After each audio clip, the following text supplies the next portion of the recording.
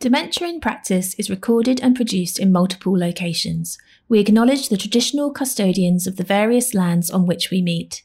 We pay our respect to elders past, present and emerging, and celebrate the diversity of Aboriginal peoples, their ongoing cultures and connections to the lands and waters of Australia. Part of it is about making sure that people can easily move around a house, making sure that somebody's in a position where pots and pans and things in their kitchen are put away.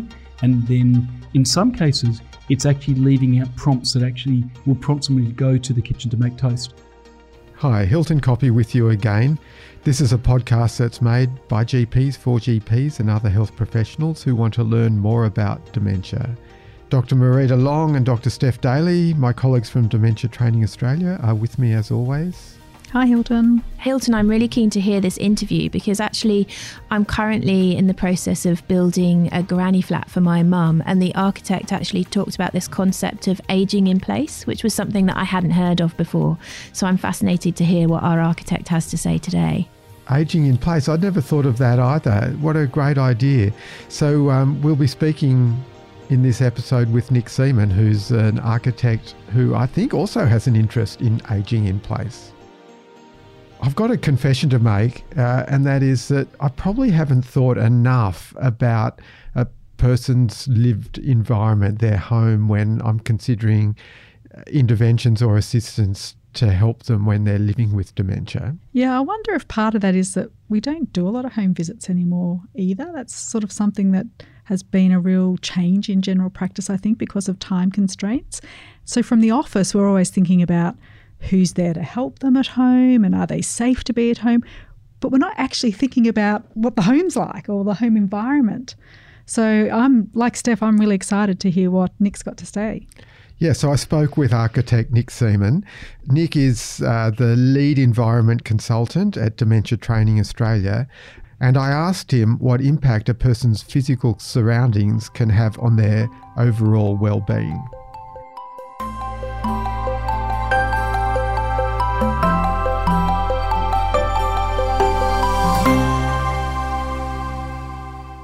I always talk about the fact that the physical environment, the rooms, the gardens, the spaces that we spend our time affect everybody, and they affect how we function socially. But for most people, this doesn't actually matter too much because we're able to deal with the barriers that a building might set up, or we're able to accommodate things that are not ideal spaces.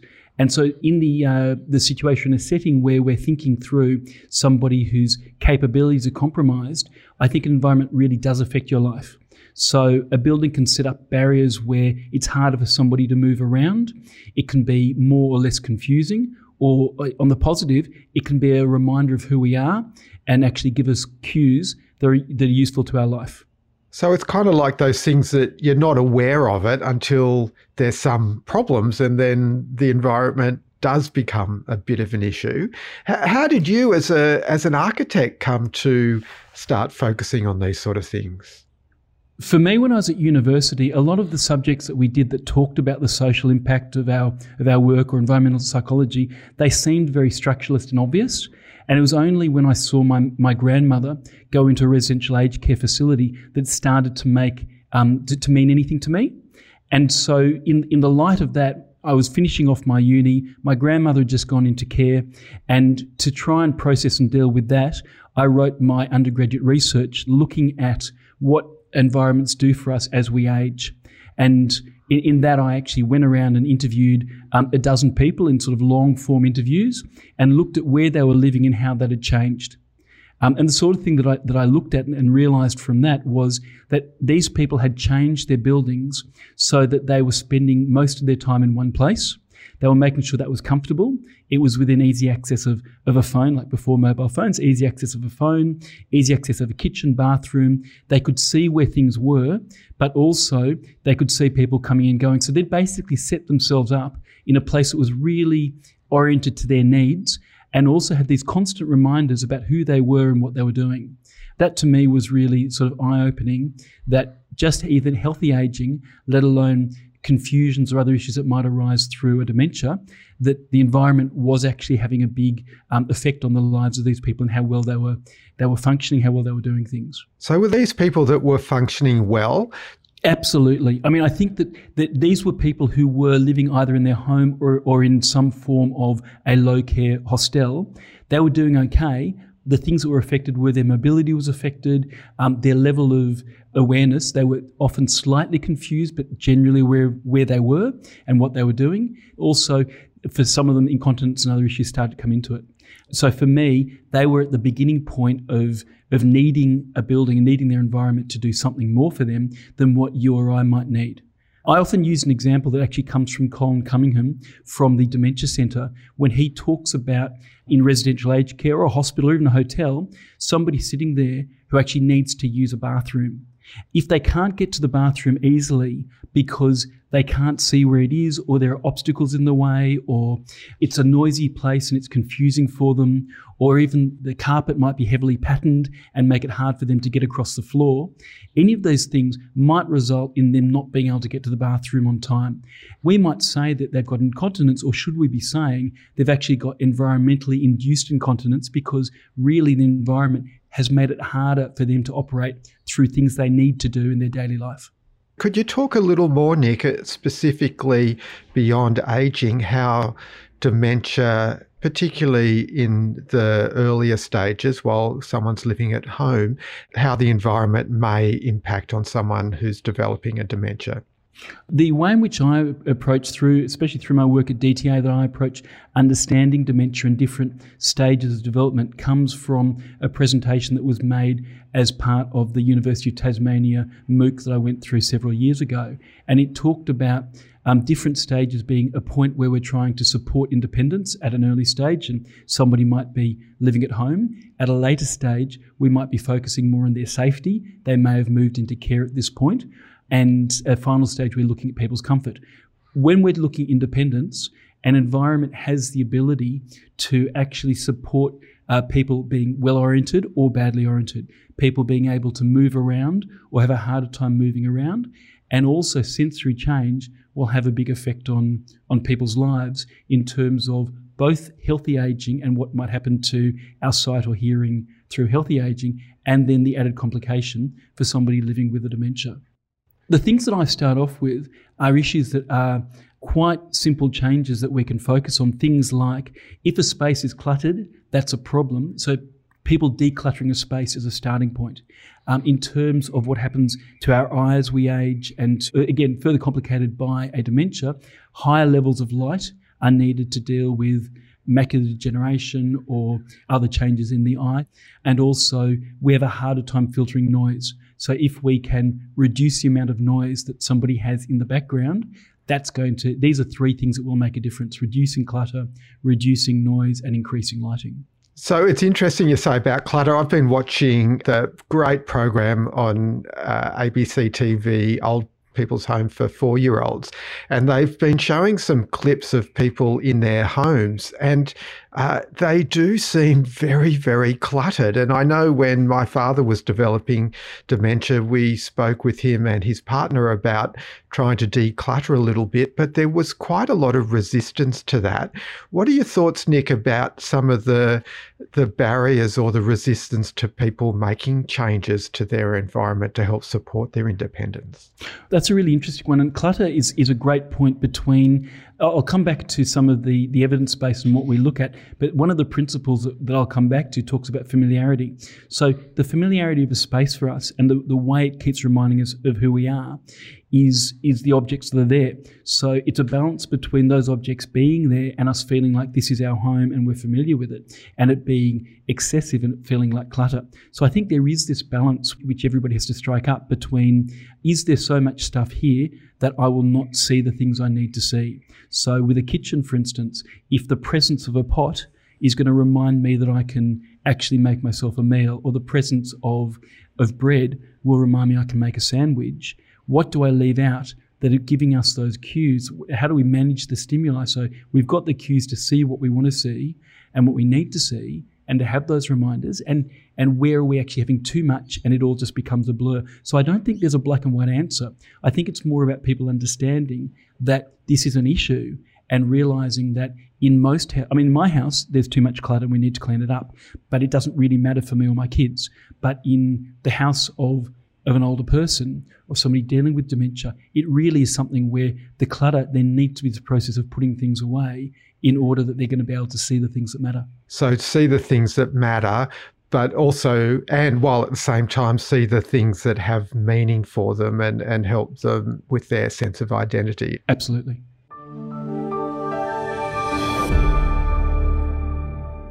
I thought that was fascinating. One of the things I was listening to, he said about the familiarity of a place. And just recently, with some of the work I've been doing in the geriatric service, there was a person who was living with dementia, recently diagnosed, and her family went into the home environment and noticed it was really chaotic. There were papers everywhere. So they decided to clear up the home, and they put all the papers away and they made it very neat and tidy. And when the lady came back to her home, she felt like she was in another apartment. She was like, why have you moved me from my home? And so that recognition that sometimes people's things give them some sense of place is really important. So some clutter is good clutter, and not to just remove all of those items because you can increase somebody's disorientation in their own environment. So talking about the balance between familiarity and clutter, I remember every time before exam period, the first thing I did was clean my room so I could study. And I used to think that was just procrastination. But, you got to wonder, does that clearing of clutter actually mean that you do have more ability to focus and concentrate and be aware of, the tasks at hand? It really struck a chord with me, trying to get that balance so the place is sort of a clearer space so that your mind can manage more, but then keeping the nice things that make it yours as well. And I think the other thing about that story, Steph, that it highlights is the balance between doing what we think might be right for a person and keeping the person with dementia central to the process. So clearly that family had good intentions, but neglected to keep the person living with dementia, their mother or wife, central to the process of trying to make those change. And that was the consequences of that. The other thing that can be helpful, I was struck by what he said about leaving the bread out so you know to make a sandwich. I sometimes say to people who might not know whether they've eaten breakfast or not, leave the dishes from breakfast in the sink. And then when you come back at lunchtime, you can see whether or not you ate breakfast. And then family can also come in and see what's been eaten during the day so that you get an understanding of how somebody's managing at home. So a full sink of dishes might help people to understand their daily intake, for example. That's great. Thanks for giving me permission to leave the dishes in the sink, Steph. That's great. Before we go back to Nick, though, I really was intrigued by this concept of environmentally induced incontinence, and have never thought of that before.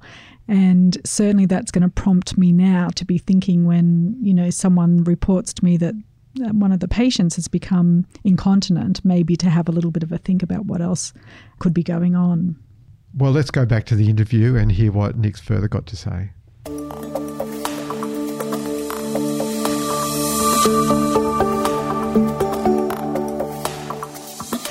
There's a body of research that goes back 30 or 40 years. So what I'm about to run through here are issues that people were talking about in reports I've read from the 1980s.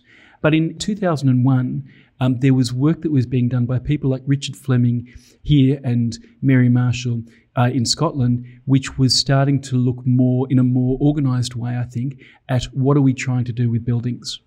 And Mary Marshall wrote a piece in 2001 in which it was a significant statement that she said buildings should compensate for disability, they should maximise independence, they should reinforce personal identity, and they should enhance our self-esteem and confidence.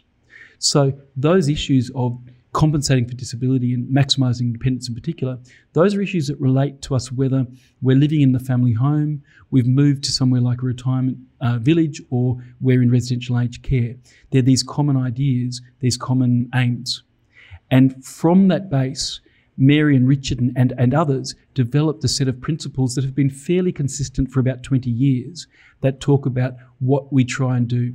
The key design principles I'd think of in terms of a family home would be managing stimuli that we've already touched upon, supporting movement, and for me in particular, movement out to gardens and movement out of a house as well as within it, and maintaining familiarity so that people can continue to recognise and be reminded of where they are and who they are. So those, again, were managing stimuli, supporting movement, and maintaining familiarity. So, Nick, what sort of things can we as GPs do when we're speaking with someone's family or carers? What can we talk with them about to help them best assist the person who's living with dementia? There is a lot of assistive technology, and I think that after the last year of us dealing with COVID, I think we do have that ability to start to look at technology a bit differently. But for me, the first point is for people to realise that the environment matters. And I think for most people, that's not something that they're conscious of. So people may have, a family member may have just gotten a diagnosis of dementia, or they may have, and the last thing they're thinking of is what do I need to do with my building. So for me, the first point is to realise that the environment matters and that there are simple things to do. I think for me, the next step is, and this would be things that I think anybody would be doing in terms of supporting somebody understanding what dementia was, is that there is a large body of work now of people who have dementia starting to talk through their experience and their challenges. In Australia, we've got Kate Swaffer and Christine Bryden. There's a lot of work that Agnes Houston has produced, again, with the Dementia Centre, in which she talks through how her dementia has affected her life. And so those resources, I think, are really important. So for me, that first message to somebody who has a diagnosis of dementia would be about understanding it and understanding why their home environment matters. So are these videos that people can watch to help them get a better understanding? Absolutely. But there are also books of people going through specific ways of enabling somebody in their environment. So there are ways of people actually adjusting their home. And a lot of these things are actually small changes. So things like when we talk about clutter, it's something which doesn't involve somebody going out and renovating their house. It's actually just a daily process, or when somebody's visiting a family member, of them actually helping put stuff away. And so for me, that is yet starting to understand the sensory changes of healthy aging and the sensory changes that can be caused by dementia, and then starting to think through, well, what can I do in a home? Thinking through managing stimuli, whether it's noise, smells, or sights, as well as supporting movement and maintaining that familiarity within a home. So you've mentioned supporting movement a couple of times. What sort of things can people do in their home to help support movement? What are some specific examples? Part of it is about where, I guess this is a larger form of clutter, making sure that people can easily move around a house, that there aren't going to be chairs and other bits of furniture. If over somebody's lifetime a house has become filled with furniture, it might require thinning that out. In terms of relating to clutter within, say, a kitchen, making sure that somebody's in a position where pots and pans and things in their kitchen are put away. And then in some cases, it's actually leaving out prompts. Once you've pulled back on that clutter, it's actually leaving out prompts that actually will prompt somebody to go to the kitchen to make toast. In terms of somebody going outside into a garden, there might be steps that they need to work with. And so that's something which small changes can make. Again, being able to see the garden as a reminder to go outside can prompt that movement and support people going there, and making sure there are good paths or that there's a table and chairs outside that somebody can easily go to. And because we're talking about operating within your home, it's something where they're probably familiar with it to start off with, but it would be saying, well, what are all the things that might stop this person going outside? In my experience, people want to be able to stay in their home as long as possible. I've got to admit, I probably haven't thought adequately about ensuring that their home is set up right as a way of facilitating them staying in home longer. But talking today has really helped to bring that to the front of my mind more, and hopefully for our listeners that will be the case as well. But before we wrap up, Nick, I'm really interested in your role at Dementia Training Australia. Can you expand on that a little more? Through Dementia Training Australia, there's a number of resources that we've developed. So there are books, there are activity cards, there's an online course, and a lot of it's oriented to, in the first instance, looking at residential aged care, looking at a care home. And for me, that's because that's where a lot of the issues are most present, and you're working with people where they're most problematic. But many of the things that we talk about through those resources are very applicable to a home environment as well. So, for instance, we've developed through the last 12 months, we've developed a dozen activity cards, and each of them talks about some particular issue. So one of those activity cards recently talked about high levels of light and at the same time reducing glare, and goes through all the things somebody might think about. So somebody who has dementia or is dealing with a family member who has dementia and trying to work out ways of making an environment more supportive, looking at those cards might make them or prompt them to think, okay, what are the places around this room that might create glare or might be too dark or might have other issues? There's another one of the activity cards talks about the importance of tonal contrast, for instance, and the fact that a dark mat on a floor might end up looking like a hole or a barrier that, again, is difficult for somebody to navigate moving around. So we look at those different things through books that we've done, activity cards, but also we lead people through it in an online course that we developed last year that looks at how do we create supportive environments. That's a 3 to 6 hour course, depending on how quickly somebody goes through the exercises. But it's something where, even though a lot of it is speaking to staff members in residential aged care, it actually is very applicable to different types of environments, whether it's a retirement living situation or somebody's home. So the starting point for us is that we do have these resources of the cards. Oh, we also do some webinars. There are webinars that we run fairly frequently that start to engage with some of these issues. Nick, I can feel a job coming on for you and me to develop something in this regard specifically for general practice, GPs, practice nurses, to help them, particularly with their patients who are in stage 1 dementia, to help enhance their independence at home. That sounds fantastic.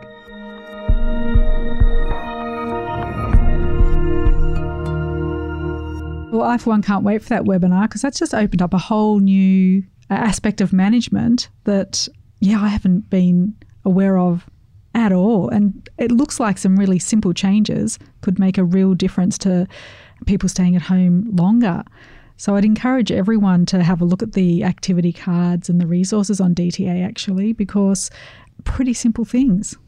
It's also interesting. I've got a colleague at work who did some research on different coloured plates that you might use when you're having meal times. And so he changed the colour of the plates. He works in a dementia support unit, so people with stage 2 and have quite advanced disease, but they changed the colour of the plates to red. And when they did that, they noticed that people ate more, because they could see the contrast. So if you imagine potatoes or rice on a white plate, you can't always see that the food is in front of you. And so they really noticed that nutritional status went up, people's weight went up because they were eating better. So, and that's a really simple thing. It's the same with the colour of the toilet seat. So people can't always see the colour of the toilet seat. And I think it's not only just in people's homes that you can think about it. You can think about it in your own general practice. General practice is a busy environment. It's often noisy in the waiting room, and it might be quite challenging for some people to sit in that environment, or the carpets are often like a greyish colour and not easy to see, and the signage is all, so appraising your own working environment can also help people who are living with dementia when they're coming into that practice environment. And also I find lots of people ask me for tips for looking for aged care facilities, and I'm always at a little bit of a loss, to be honest, and say, I suppose a dementia-specific unit is what you want to be looking for. But now you can actually say, well, here are some things that you want to look at when you're going to the residential aged care facility. And again, a lot of that information's in the DTA resources for people to access and give people some advice now. So it's always great to feel like you've got something else you can offer. Another patient that I've recently been looking after, one of the great joys of her day is to go out into the back garden and spend some time outside.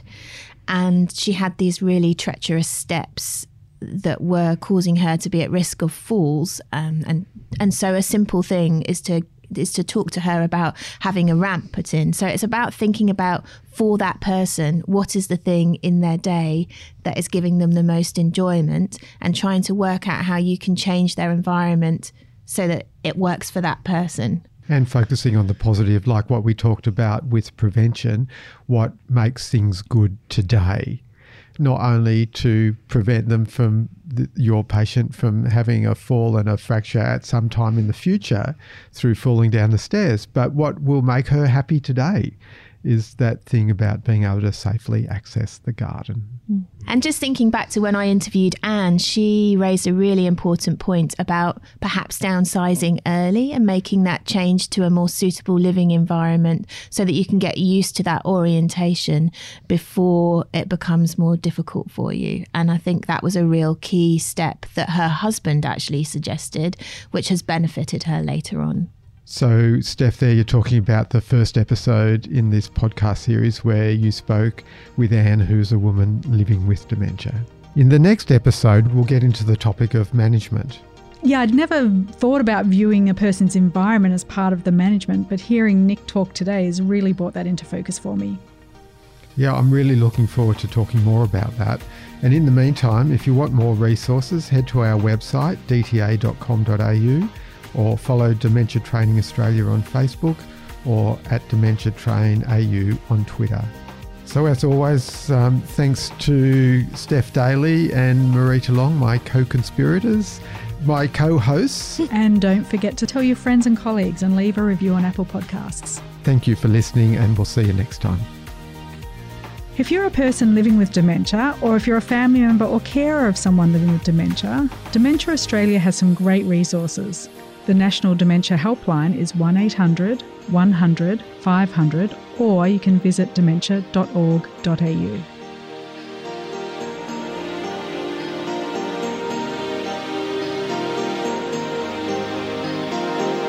Dementia in Practice is an initiative of Dementia Training Australia, which is funded by the Australian Government.